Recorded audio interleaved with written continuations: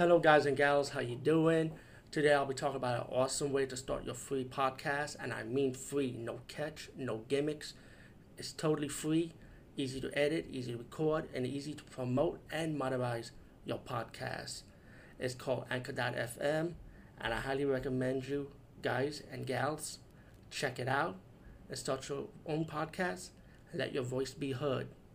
And also, don't forget to listen to Wild Dog Podcast and tell them that I sent you and that you hear it from me. So you get more people to join Anchor.fm. You will not be disappointed because they will also put your podcast in other platforms and then make it very, very much easier for you. Have a great day, everybody.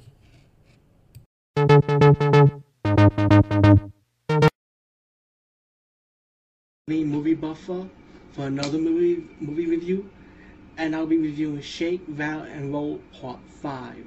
Yes, I'm getting close, hopefully.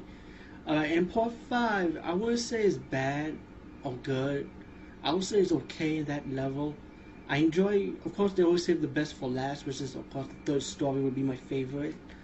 I admit, this is in Philippine language only, but I did my research on the translation of the fifth part of the DVD. But I understand by going through it, plus I also have to check the description anyway, just to make sure, to figure out some scenes out. Let's go.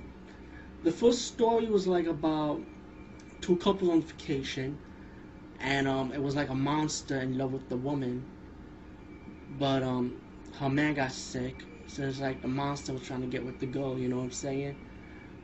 And I want to, like I said, any anthology horror movie, I don't want to ruin it, so the monster's trying to get with the girl, and of course, and the girl was trying to reconsider his offer, if she's gonna stay with the monster forever, so she can save her man.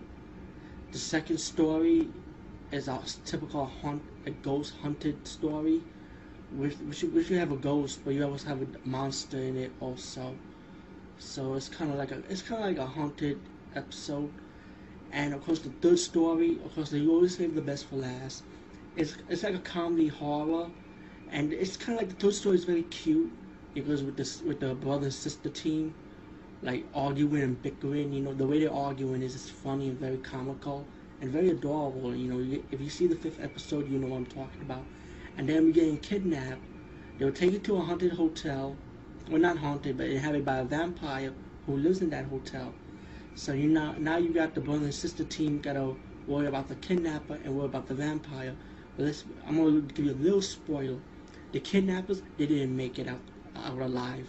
So now they don't have to worry about the vampire. The vampire is like old school vampire teeth special effects. But it was, like I said, it was very entertaining, the third story. The first two stories were okay. It wasn't like the best in the anthology horror so far, what I've seen from Chicken Rattle so far. But part 5, I would consider it okay, not the greatest, and not bad at all at the same time. It was okay in that level. From a scale to 1 to 10, I'll give it at least a 7. You know what I'm saying? But I don't understand Filipino, and the DVD was not subtitled, but you know what? It was entertaining anyway. And of course, my favorite story was the third story, the vampire story.